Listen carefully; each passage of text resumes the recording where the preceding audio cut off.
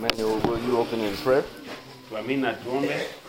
Mwenyezi Mungu tunakushukuru, tunasema ni asante kwa uzima ambao umetupatia siku ya leo, kwa nafasi ambayo umetupatia siku ya leo, kwa mkate wa leo ambao umetupatia Mwenyezi Mungu, kwa huruma yako, kwa mapenzi yako na kwa msamaha wako Mwenyezi Mungu. Tunakushukuru, tunasema ni asante, sifa tunakurudishia Mwenyezi Mungu. Tunapokutana siku ya leo tunajumuika pamoja kuweza kupata nafasi ya kusikiza neno lako, na hii uweze inatokana na mamlaka yako Mwenyezi Mungu. Tunaomba kwamba utusaidie tuweze kuelewa na kufahamu yote ambaye ndugu Jeff atatufundisha leo, kwa sababu wewe ndio umemwezesha na umempatia nafasi hii kutufundisha sisi Mwenyezi Mungu. Tuwe makini, tuwe wapole, tuweze kutii na kunyenyekea Mwenyezi Mungu. Naomba haya machache nikiamini. Amen. Amen. Joy to the world.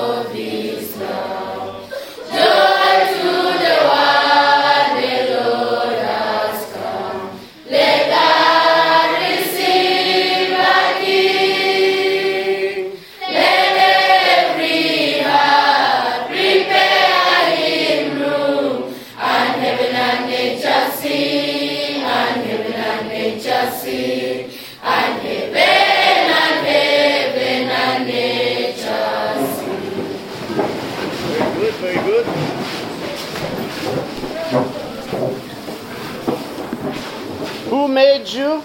God made me. Nani alikuumba? Mungu aliniumba. What else did God make? God made all things. Mungu alifanya nini kingine? Mungu aliumba vitu vyote. Why did God make you and all things? For His own glory. Kwa nini Mungu alikuumba wewe na vitu vyote? Kwa utukufu wake mwenyewe. How can you glorify God? By loving Him and doing what He commands. Unawezaje kumtukuza Mungu? Kwa kupenda na kufanya yale anayoamuru. Why ought you to glorify God? Because He made me and takes care of me. Kwa nini unapaswa kumtukuza Mungu? Kwa sababu aliumba na kunitunza. Very good. Now this morning we want to continue in the book of Proverbs. Na siku ya leo, asubuhi ya leo, tunaendelea katika kitabu cha Methali. And for today's purposes we're looking in chapter 20. Na leo tutaangazia sura ya 20, specifically verse 18. mstari wa 18 kwa maalum. This is what the word of the Lord says. Na hili ni neno la Mungu. Prepare plans by consultation and make war by wise guidance. Kila kusudi huthibitika kwa kushauriana na kwa shauri la akili fanya vita. So the subject this morning is counsel. Zungumzo la leo, somo la leo ni ile hali ya shauri. Getting sound, godly counsel or advice. Kupata mawaidha, shauri kutoka kwa Mwenyezi Mungu ambaye imejaa maarifa na hekima. Now this is something that really goes against our human nature. Na tunajua kwamba hiyo ndio hali ambayo inaenda kinyume na vile ambavyo sisi tunapenda kama binadamu. It is not really natural for us to go to other people for advice or counsel. Sio jambo la kawaida kupata binadamu mmoja akienda kwa mwenzake kumuuliza mawaidha ama shauri kwa jambo fulani. And it is even less our nature to go to those who would speak sound godly truth to us. Na ukweli ni kwamba wengi wetu hatuwezi tafuta yule mtu ambaye ana maarifa ya ukweli, mawaidha ya ukweli ya kutupatia sisi. Because we are wicked by nature. Kwa sababu sisi ni watu katika asili, sisi ni watenda dhambi, sisi ni waovu. We are sinners. Sisi ni watenda dhambi. We have proven that over and over from the word of God. Neno la Mwenyezi Mungu, maandiko matakatifu limethibitisha kwamba sisi binadamu ni watenda dhambi. And our sinful nature prefers darkness. Na hii asili yetu ya dhambi inatuelekeza kwa njia ambayo inatupoteza. So we like to do things in secret. Na kwa hivyo tunapenda kufanya mambo mengi kwa siri kwa sababu ni mabaya. And we like to do things according to what our desire is. Whatever we feel we want to do, that is what we try to do. Na kwa hivyo huwa tunatenda maneno ama tunafanya mambo ambayo yanatupendeza sisi wenyewe, hatujali maslahi ya wengine. And so children, you will often feel like you don't want to ask anyone's advice because you already know what it is you want to do. Na kwa hivyo mara nyingi katika maisha yetu tunapata kwamba mara nyingi hatuombi shauri la mwenzetu, mawaidha mwenzetu kwa sababu sisi tunaona kwamba tunatosha sisi wenyewe. But your feelings, your desires will only lead you in a folly, shameful way. Na kwa hivyo hisia zako, vile ambavyo unafikiria, vile ambavyo unajipendekeza, zitakuelekeza kuzimu, zitakuangamiza wewe, zitakuingiza katika shimo. Following your feelings will rarely, if ever, keep you on a good and godly path. Kwa yule yote ambaye anaona kwamba anaelekezwa na hisia zake, mara nyingi huwa inamuelekeza kwa njia ambayo itampoteza. But for Christians, those who by faith Christ is their Savior, lakini kwa wale ambao ni waumini, hao ni Wakristo, wanakiri kwamba Yesu Kristo ni mwokozi wao. For those of you who are believers, you are new creatures. That is what the Bible says. Maandiko matakatifu yanatuambia kwamba wale ambao wanakiri kwamba Yesu Kristo ni mwokozi wao ni viumbe vipya. You have new desires. The old has passed. Tamanio yako si ile ya kawaida, si ile ilikuwa ya awali. Unategemea Mwenyezi Mungu kukuelekeza. And you must train yourselves to seek godly counsel. Na kupitia ile hali ya kukiri kwamba Yesu Kristo ni mwokozi wako, unafundishwa jinsi ya kwamba ushauri bora unatoka kwa Yesu Kristo. Because as Paul writes, his flesh wants to do what his flesh wants to do, but his spirit wants to obey God. Katika kitabu cha Warumi tunaona kwamba mtume Paulo anasema kwamba hisia za mwili zinamuelekeza kufanya mabaya, sio vile ambavyo Mungu anatarajia.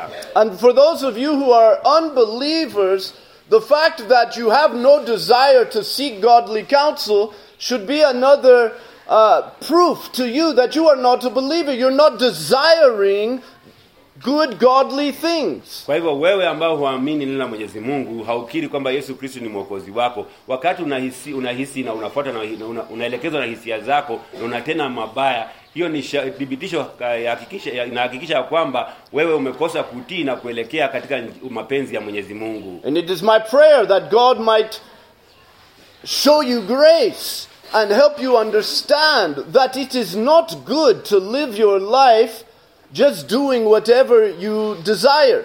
Ombi letu ni kwamba Mwenyezi Mungu kupitia kwa neema yake aweze kukubadilisha moyo wako ubadilike na tamanio lako likuwe kwamba kumtumainia yeye peke yake. But rather you should seek God and seek to obey him through his word. Na ingekuwa bora kupitia kwa maandiko matakatifu uweze kumtafuta Mwenyezi Mungu na uweze kumtii Mwenyezi Mungu. So why should we seek godly counsel? Ni kwa nini lazima tutafute shauri la Mwenyezi Mungu? Well, first, the simple answer is it is a biblical command. Jibu la kwanza ni rahisi sana. Tunasema kwamba ni amri kutoka kwa Mwenyezi Mungu. Here in Proverbs 20 verse 18, it puts it this way: prepare plans by consultation. Katika mstari wa 18 sura ya 20 tunaambiwa kwamba kila kusudi kuthibitika kwa kushauriana. That word consultation does not mean talking to yourself. Ile hali ya kushauriana haimaanishi kwamba unajizungumzia ama unaongea wewe mwenyewe. It means talking to others. Ni ile hali ya kuwasiliana na wenzako ili upate maarifa zaidi. And every one of us should understand that there are people in the world who know more than we do. Ni lazima tukiri na tuelewe ya kwamba kuna watu ambao wanajua mengi kutuliko sisi. You as a student in this school, it would be foolish for you to claim or pretend that you know more than a manual or your teacher. Wewe kama mwanafunzi ambao unasoma katika shule hii, ingekuwa jambo la busara ya kwamba ukiri kwamba wewe hujui chochote na wewe huwezi shinda mwalimu. Mwalimu amekuja hapa kukusaidia ili uongezee maarifa yako. You are a child, they are a grown adult. They've been living longer than you. They've been to more classes than you. They have more life experience than you. It would be foolish to convince yourself that you know more than they know. Ingekuwa jambo la ujinga wewe kuona kwamba unajua mengi kuliko mwalimu wako, kwa sababu yeye amekomaa kuliko wewe, ameishi katika ulimwengu kuliko wewe, ana ushuhuda zaidi kuliko wewe. Kwa hivyo yale ambayo ameona ni maarifa ambayo anaelekeza kwako ili uishi katika njia bora hata kuliko yeye mwenyewe. So we know simply by experience that there are people in this world who know more than we know. Kupitia utafiti ya kujua kwamba kuna watu wengine ambao wameishi kuliko sisi, wamepitia mafundisho mengi kuliko sisi. Tunajua kwamba wanajua mengi kuliko sisi wenyewe. I'm a missionary, but I've only been a missionary for 5 years. Yeye amefanya kazi ya kueneza injili na amefanya hiyo kazi kwa muda wa miaka 5 peke yake. And so every chance I get, I talk to missionaries who have been missionaries for 15 years, 20 years. One that I know has been a missionary for about 50 years. Na kwa hivyo yeye katika hali ya kutembea kumtafuta Mwenyezi Mungu na shauri la Mwenyezi Mungu, huwa anatafuta watu ambao wana mawazo sawa na yeye, ambao wamefanya kwa muda mrefu, kwa mfano miaka 10, miaka 15, hata miaka 50. I seek to talk with such people because I know there are many people in the world who know more than I know. Yeye anajua ya kwamba kuna watu wanajua mengi kuliko yeye, na anakiri kwamba wanaweza mpatia shauri ambayo litamwelekeza kwa njia ambayo inafaa. Others have been through situations already that we are going through now. Na wengine wamepitia ile hali ambayo anapitia wakati huu. Others are less involved. When you're in the middle of something, your emotions can make you feel like making one decision is a good idea. Na wakati mwingi unapata wengi wetu tunahusika sana na jambo fulani na unaona kwamba pengine nikitumia wazo fulani inaweza kuwa bora kuliko lingine. But talking to someone else with a different perspective, someone that is not in the situation you're in, sometimes they can help you see the situation more clearly. Lakini ingekuwa bora kama unapitia hali fulani ukitafuta mawazo ya mwingine ama shauri ya mwingine aweza kuelekeza zaidi kuliko vile ambavyo wewe unaweza jielekeza. Getting counsel from others can help us work through things which can be confusing to us as we're going through them. Ile hali ya kutafuta shauri ya mwenzako ambaye unajua kwamba anakuzidi katika maarifa, huwa inasaidia wewe kuzingatia na kusitiri hali ngumu katika maisha yako. Now if you can understand the need for counsel in your life, kama unaweza fahamu umuhimu wa ile kutafuta shauri katika maisha yako, now the question has to be, who is it that we should seek counsel from? Swala kuu katika maisha kwako itakuwa ni kwamba utatafuta shauri kwa nani? Should we walk out on the road and just find the first drunk that we come to? Je, utaenda tu katika barabara na utafuta mtu yote ambaye unapata na umuulize shauri ama mawaidha yake? And we tell him, you know, I have this big problem in my life. Can you give me some advice? Na kwa sababu umekutana na mtu yote katika barabara ama nafasi yote katika maisha yako, unaanza kumwambia shida zako na unamuomba mawaidha. No, I think common sense should tell us we don't just go to anyone and seek counsel. Ukweli ni kwamba kulingana na akili yetu tunajua kwamba huwezi mtafuta mtu yeyote kukupatia mawaidha. So who is it we should go to? Je, tutamtafuta nani atupatie shauri? This is what 1 Thessalonians chapter 5 verse 12 through 14 says. Kitabu cha Wathesalonia kitabu cha kwanza cha Wathesalonia 5 verse 12. Kitabu cha kwanza cha Wathesalonia sura ya 5 mstari wa 12 hadi 14. All right, but we request of you, brethren, that you appreciate those who diligently labor among you and have charge over you in the Lord and give you instruction, and that you esteem them very highly in love because of their work. Live in peace with one another. We urge you, brethren, admonish the unruly, encourage the faint-hearted, help the weak, be patient with everyone. Waraka wa kwanza wa Thesalonike sura ya 5 mstari wa 12 hadi 14.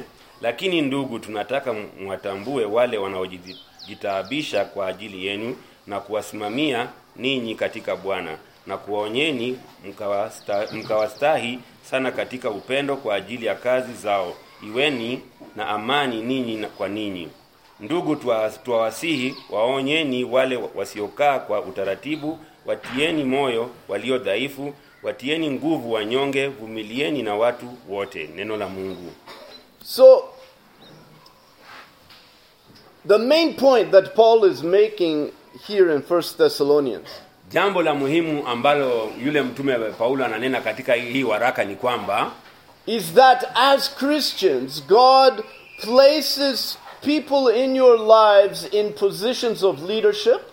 Una kama wewe ni muumini unakiri kwamba Mwenyezi Mungu ni kiongozi wako, Mwenyezi Mungu huwa anaweka watu katika maisha yako ambao atakuongoza. That can be a parent. Kwa mfano atakuwa mzazi. That can be a pastor or some sort of leader in your church. Inaweza kuwa mchungaji ama kiongozi yote katika kanisa lako.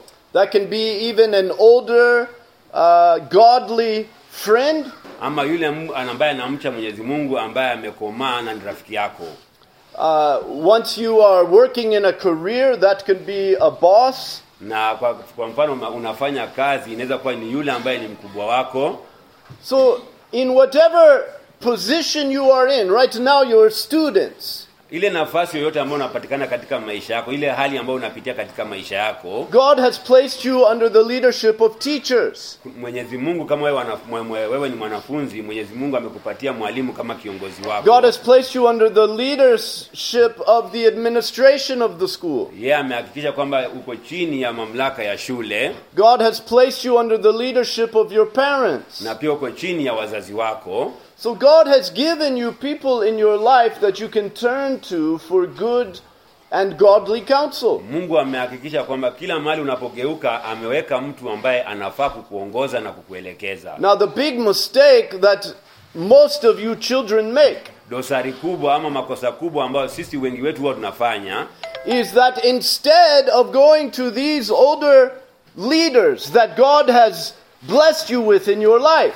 badala kuwageukia wale ambao Mwenyezi Mungu ameweka katika maisha yako, you just talk with one another. Wewe unazungumza na mtu ambaye unamshinda hata kwa maarifa.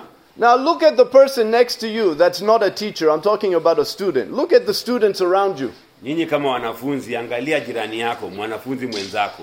How are they so much different than you? Kuna tofauti gani kati ya wewe na yeye? If you need to know what is a good thing to do in your life, you have a tough situation and you're trying to understand how you should go.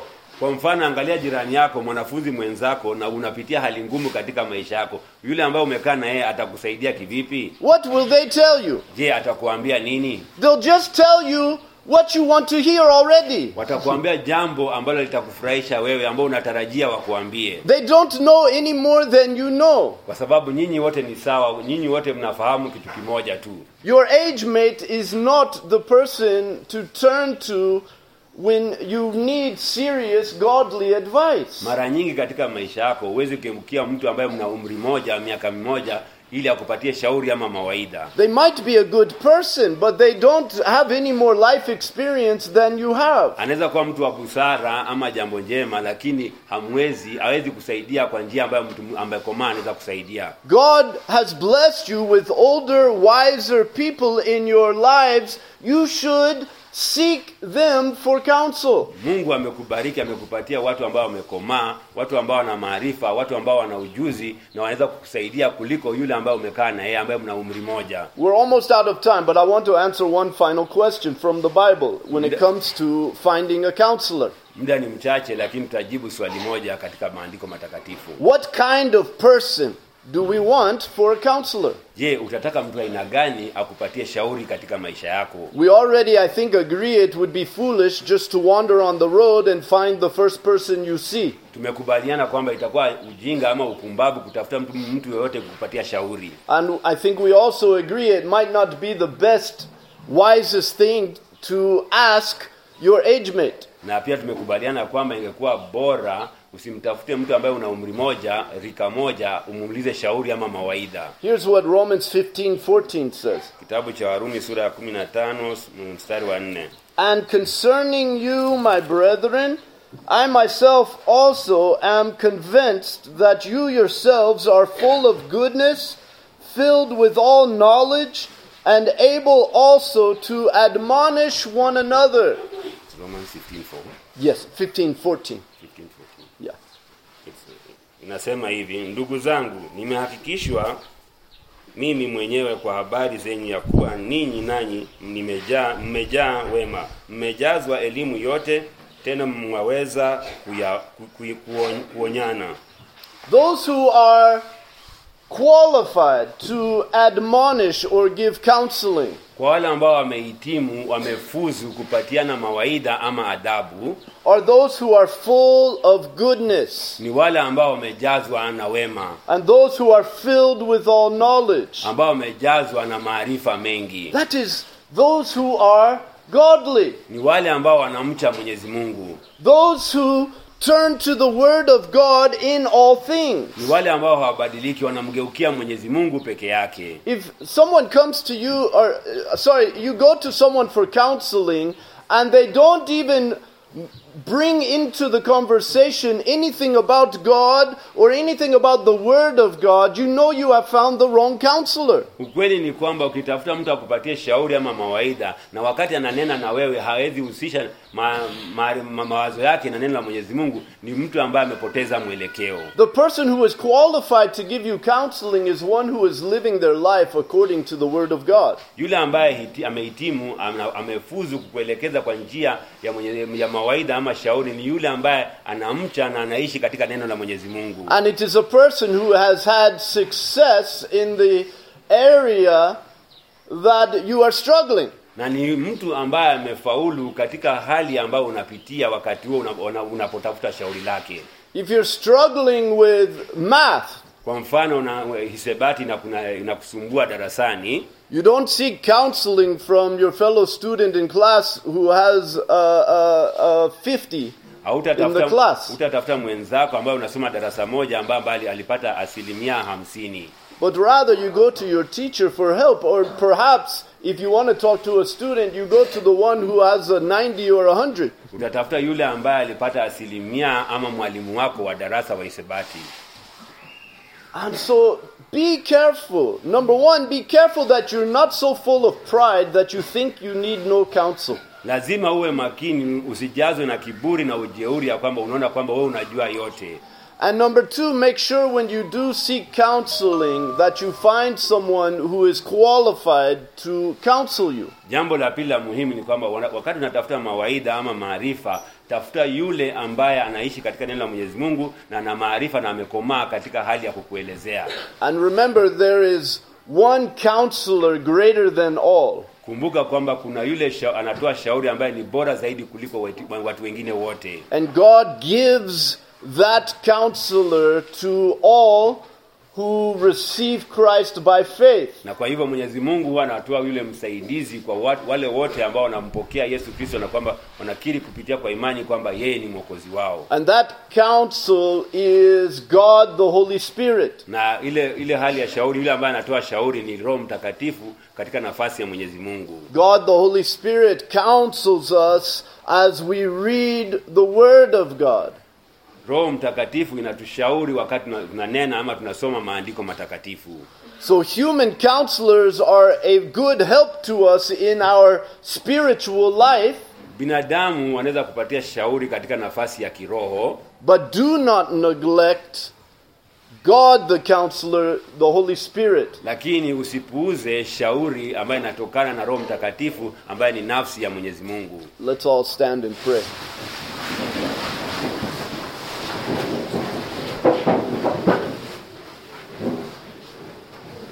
Our Heavenly Father, we thank you for these wonderful truths that you have bestowed upon us through your word. Lord, we thank you for the Bible, that you've preserved these thousands of years. Lord, we thank you that we can come together and read your word in ways that we can understand. And Lord, how we pray that through the ministry of your Holy Spirit, you might help us to understand more and more. Lord, we ask that you draw us to yourself as we seek you. Lord, we pray for those among us who have not yet come to believe by faith in your Son, Jesus Christ, that he has died for their sins. Lord, we pray that perhaps even today, if it be your will, that today might be the day that you open their eyes, you open their ears. And Lord, for those who are among us that are your children, they are believers, Lord, we pray that you continue to comfort them more and more, guide them, lead them, counsel them through your word and through the grace of other godly Christians in their lives. Lord, we thank you for all of this wonderful work that you do for us. And it's in Jesus' name we pray. Amen. Praise God from whom all blessings flow. Praise him, all creatures here below. Praise him above you, heavenly hosts. Praise Father, Son, and Holy Ghost. Amen. Thank you. Have a great day.